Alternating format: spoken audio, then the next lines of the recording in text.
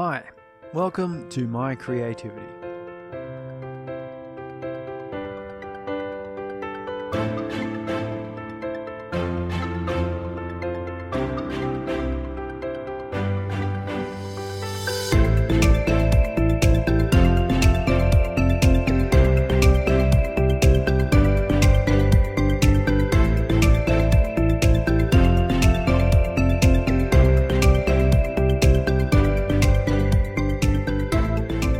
Podcast about being creative and producing output. I'm your host, Surrey. I reveal how I work, my projects, my process, my creativity, from the planning and goal setting to how I stay accountable for my output, to the way ideas pop into my head, and to the frameworks I use to stimulate my creativity and formalize it. Now, each week, I go over last week's goals, and at the end of the episode, I produce some new ones. This is how I stay accountable.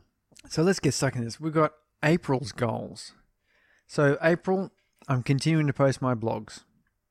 I'm continuing to update my social media. I'm continuing with how to write a novel. And I'm writing releasing my short story.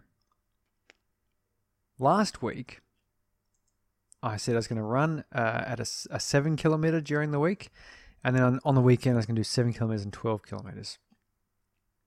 So I did that. I ran the 7 kilometers during the week. I'm running with my kids at the moment. They're riding their bikes because they're home from school. We've got what might be considered very long school holidays at the moment. And on the weekend, I ran 7 kilometers and 11.6 or something. Not quite 12, but pretty close. My short story. Yeah, so that's come along nicely.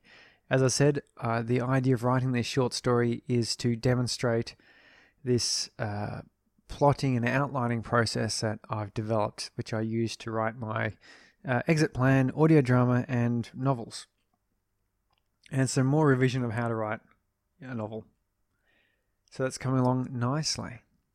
So during this past week, last week I talked to you about this idea of a retelling of Hansel and Gretel. I went into that a little bit deeper this past week. I had a look then at starting to outline Hansel and Gretel and going through writing up this worksheet, which is this process that I've been developing for reliably creating effective stories.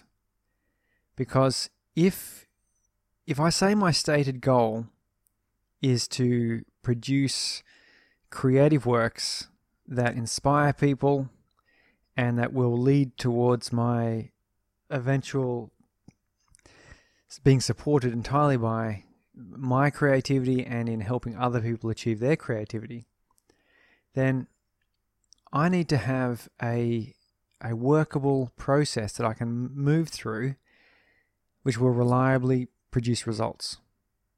Now, all the great companies, all the great artists have done this in various ways. Some more, shall we say, risque than others, some more business-like. But in the end, it all comes down to having some sort of a process. So I thought I'd go through a little bit of this worksheet that I put together for Hansel and Gretel. I won't read the whole thing because it's fairly detailed, I suppose. But the idea here is we've got the base. So I'll give you a bit of a rundown of the base of Hansel and Gretel, a story. The idea is that it's set in sort of a medieval Germany where famine settles over the land. A woodcutter and his second wife argue about what to do. The stepmother, because it's always a stepmother in this case, because apparently real mothers aren't capable of this sort of thing, at least in fairy tales. The stepmother says to leave Hansel and Gretel in the woods to fend for themselves. Now, the dad doesn't like the idea, but he agrees it is all he can do. So overhearing this, Hansel collects some white pebbles. And when the children are led into the woods, Hansel leaves a trail of pebbles. After they're left by their father, Hansel comforts Gretel and says they can follow the trail back home. They do so, arriving in the morning. Not entirely sure why they'd want to do that, considering they've just been abandoned, but, I suppose they don't have anywhere else to go. So Dad's happy about this, and Stepmom probably not as much.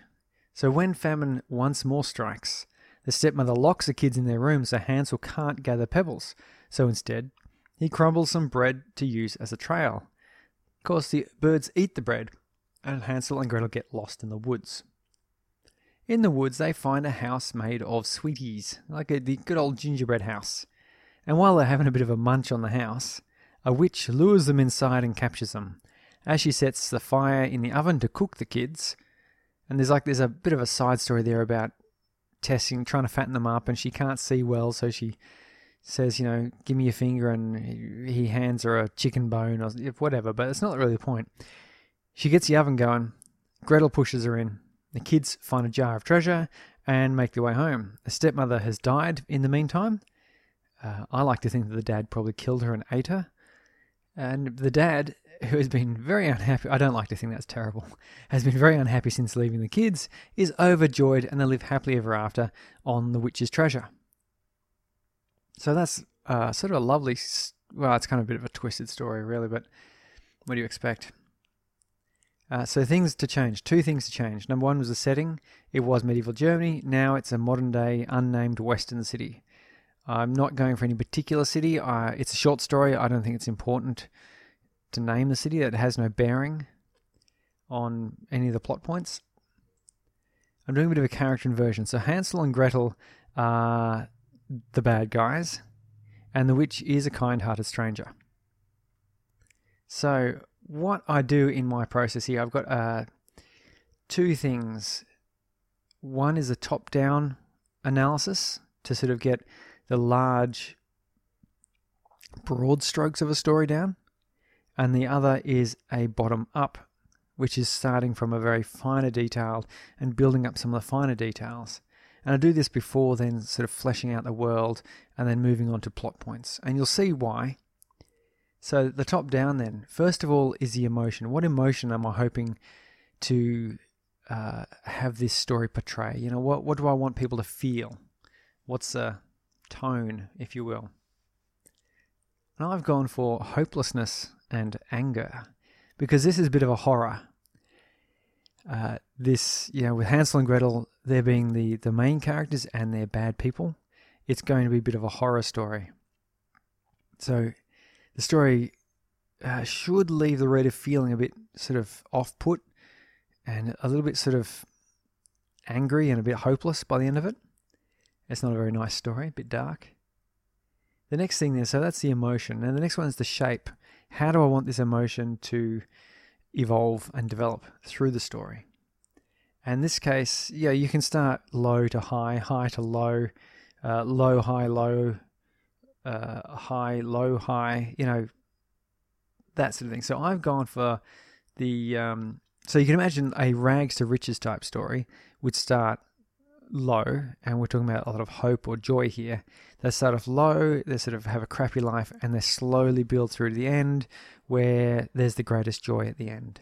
In this case here, I'm starting with a high, a lot of hopelessness and anger, because we're basically going to have a couple of mean-ass kids being dumped in the street, and in the middle, the low is actually a low level of hopelessness and anger. So that's where the reader will actually have the least of these bad emotions. The reader should be feeling optimistic. And then we're going to end by dashing that level of optimism with another high level of anger and hopelessness.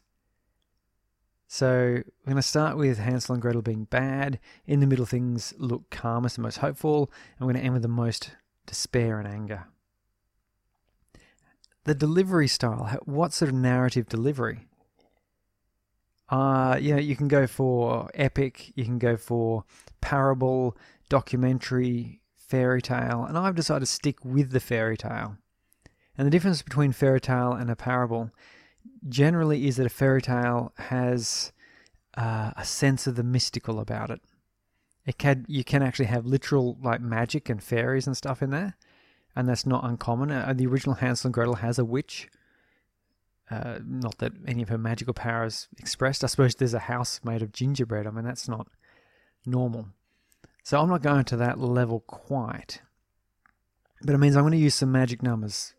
So magic numbers are often 3, 7, 5. Prime numbers, as it turns out. So you get like the 3 little pigs, you get the 7 dwarves, you get the 7 brothers, and 5, I don't know, 5 somethings. So Hansel and Gretel are going to get 3 chances to be good. They'll kill 3 people. And each person that dies is probably going to be more damning to them than the last. And on the final death, there will be a transformation. So this is something that happens often in fairy tales. Things transform. People, situations. In the original Hansel and Gretel, their situation transforms from destitute, abandonment, famine, to being one of happiness, family, and wealth. Not so much in my version. Now we're going to look at what characters. And by characters, we're looking at sort of some broad archetypes. And I have a few that I sort of use. We talk about, we have, say, the farm boy or girl. So the farm boy is a girl, or girl is the innocent one who is thrust into adventure and on whom greatness is bestowed if they earn it. They're the ones whose dreams are big and wild until they enter the real world and discover the dreams are less fantastic than reality. Even after achieving greatness, they remain humble and plain in their thinking. Then we have the street urchin. Unlike the farm boy or girl, the street urchin is jaded and cynical. Their exposure to the real world reveals it to be less terrible than their experience would suggest. In many ways, a street urchin is the opposite of the farm boy or girl. When greatness is offered, despite initially believing it's what they want and what they deserve, the street urchin shies away and shuns the apparent authority and power it provides. Then we have lone wolf. The lone wolf starts off feeling like they are on their own. Their actions and words tend to isolate and separate them from others. But as the story progresses, they will come to realize they are not alone and don't want to be, though they retain their aloof nature. So they do so with confidence that they are alone, but not lonely. We have the mentor. They've seen a lot of life and a lot of the world. She takes another character under her wing and offers guidance, thinking she's seen and experienced everything. She's surprised when the character she mentors teaches her a thing or two. And as the story progresses, the mentor inevitably finds something new that invigorates her waning interest in the world. Questor. The Quester, and this is what I've chosen for Hansel and Gretel. The Quester has a driving goal that spurs him on through great adversity. The same burning need to achieve his goals blinds him to the opportunities presented to him. His quest is all-consuming, and if he doesn't take the time to realize there is more to life, he will ironically fail. And the final one is Accidental Hero, who never wanted glory, never thought they would be thought of as a hero, but one simple mistake changes that. Suddenly, after accidentally or mistakenly being heroic, he has everyone's attention. Eventually, he must admit his lack of heroic spirit, despite the growing feeling that being a hero is his destiny. So the Questor. What does that mean in terms of Hansel and Gretel? So, each of them, Hansel and Gretel, has a different question that they're trying to answer or seek. So Hansel, he's seeking to conquer. Gretel is seeking to belong. In Hansel seeking to conquer, he will fail to realize true power and respect comes from mutual love. Gretel will consume to belong, failing to realize that sharing values makes a person belong. It's starting to get a little bit dark. Bottom up. So that's the top down. So that starts off nice and broad. We're talking about emotion. We're talking about sort of themes. We're talking about what sort of delivery style I'm looking for. The sort of shape. And now we're going from the bottom. So we're going to start with something really specific, and that is the event. What is sort of going to be the defining event of this short story? And in novels, you do the same thing. It's going to be at the end where Hansel kills their father, and then Gretel kills Hansel. And then Gretel transforms into a monster. And this is the final scene that wraps it all up. So as I said, this is a bit of a horror story. This is not light-hearted or joyful. The teaching that it's trying to teach is a bit more like Jigsaw and a little less like Mother Goose. So then the people involved. So we talk about characters, but that's sort of a high-level archetype of characters. Now we're talking about the real people themselves. and the roles they play. We've got Hansel, Gretel, and the father. So Hansel initiates the event, and that's the thing. You talk about the people in this event and how they started it, why they started it. So Hansel initiates the event because his father provokes strong emotion. Gretel then is the one to end the event and present the lessons to the reader. The reason the people are involved in this event. So the father is a narcissistic abuser of his children. Yeah, I told you, it gets dark.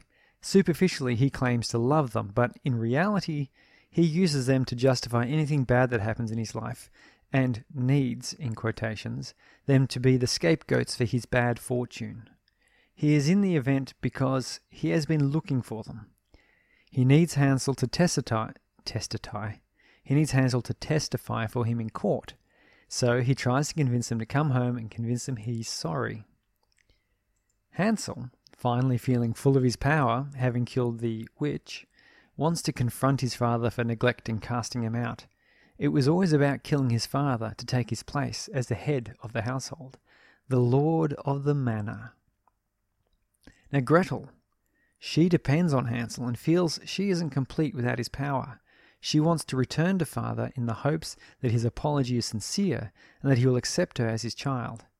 But when Hansel kills father, Gretel realizes she's feeding off Hansel's presence. So she kills him and eats him. Gretel's final slip into madness and cannibalism literally transforms her into a monster, one that can never find satisfaction. And what do each of them really want? So father wants a confrontation to go like others in the past, where Hansel and Gretel bow to him and do what he wants. Hansel wants father dead, so he doesn't have power over him anymore. And Gretel wants them all to be a single unit. And that's not going to turn out well. So that's the reason that the people are involved in the event and what the event is. So let's get a bit of setting here and a bit of build-up on how this event's going to come about. So the family live in poverty and they're tangled in various petty crimes, violence, drug abuse. So twice father leaves Hansel and Gretel out on their own to handle a crap situation. So I don't entirely know what that situation is yet, but that's all part of the creativity part. The first time they come back, he puts them down and makes it all their fault. Because, he's the narcissistic buttlord. The second time, Hansel and Gretel blame themselves, but can't make it home. While at the witch's house, Hansel realizes his father is abusive. So, when he confronts his dad in the end, he doesn't take his crap. That's the sort of build-up. The situation at the witch's house is going to be a pivotal turning point.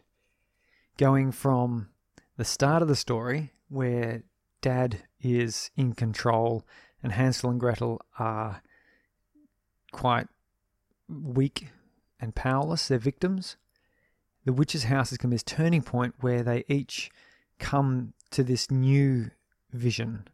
Hansel is going to become a homicidal maniac and Gretel a cannibalistic monster. That's one hell of a house. Anyway, so the fallout then and the foreshadowing. So we're talking about what's the fallout of this event and how is it foreshadowed? Because there's no point in having a big momentous event and something happening. If it just suddenly pops up out of the blue, it often feels a bit unsatisfactory. Now the foreshadowing, of course, wants to be subtle enough that when the event happens, when the fallout is revealed, it feels like a natural progression. You don't want to be so obvious that people are going, yeah, that's going to happen at the end. Like, I don't want people to be reading this and go, yeah, Gretel's going to eat Hansel and turn into a monster. Like, if people are already thinking that before they get to the end, then I've failed. At the same time, when Hansel is killed and eaten, and Gretel does literally transform into this monster, I don't want people going, what the heck? Where did that come from? They need to be sitting there going, oh, yes, that makes sense. Yeah? So that's what we're talking about here. And I found there's a term, isotopy. So the idea is that you have two parts of a sentence or a story which use different words but in a similar meaning. And foreshadowing falls into a part of that sort of concept where for example, I know the example I saw was like a simple sentence. I drink the water. That's a mirroring there. Drink and water are sort of complementary. Like you expect the water or something from the drink. You wouldn't say, I drink the rock.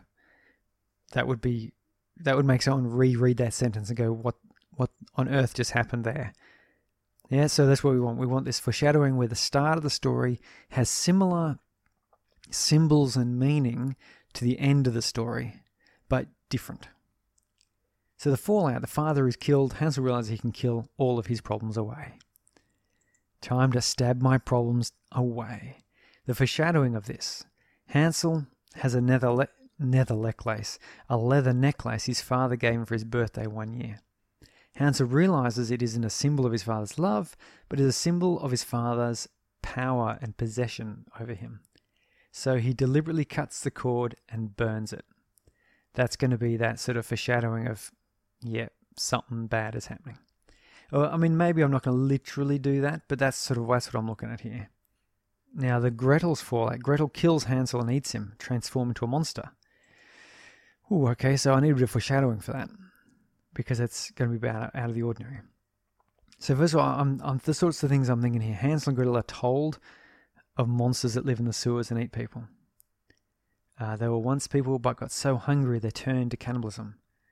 Or one of H&G's, Hansel and Gretel's friends, is a guy who deliberately crippled his brother so he could look after him forever. So I'm sort of thinking I'm not sure. I haven't written the story yet. What I'm trying to do here is generate some foreshadowing concepts.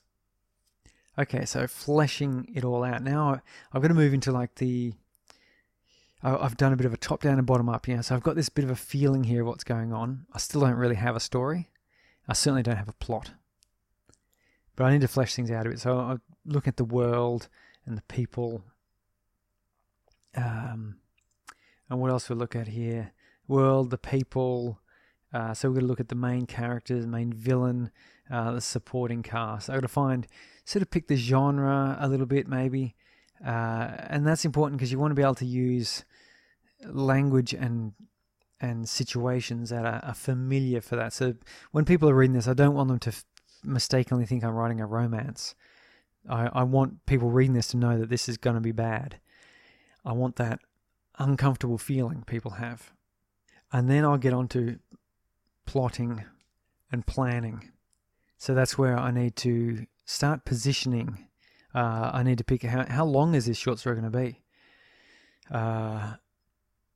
Not sure, about 5,000 words, I guess. And then I need to get the plot points in. So I've got to get this final confrontation at the end. I've got to have the witch in the middle, and I'm going to have the abandonment sort of towards the beginning, and I've got to sort of tie it all together. So I'll get to that. But so far I'm to fleshing the world out. So the character of the world. Worlds have character, So we're talking about its mood is grim. Scattered trash clings to the ground, wet from the near constant drizzle that stops only long enough for the sun to transform the damp into a choking humidity.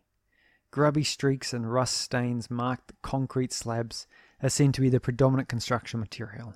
Houses have broken car bodies, trees, the car bodies out front, trees bear fungus, and lampposts have posters featuring missing children and animals. Tall, mirror-like glass-clad skyscrapers line the horizon, the tops of which shine like beacons, visible only when the low and heavy clouds part. So you get a bit of a feel there. That's the sort of language I'm looking for. Now, the age of the world, and this is interesting because it's the age of a world isn't really necessarily the amount of time that's passed. You're looking at a young world. Things are fresh and new. People are surprised and joyous when they meet. A middle-aged world, people are comfortable. Technology is well established. And I'm looking at an advanced age. So this is where technology is advanced but never seems to work right.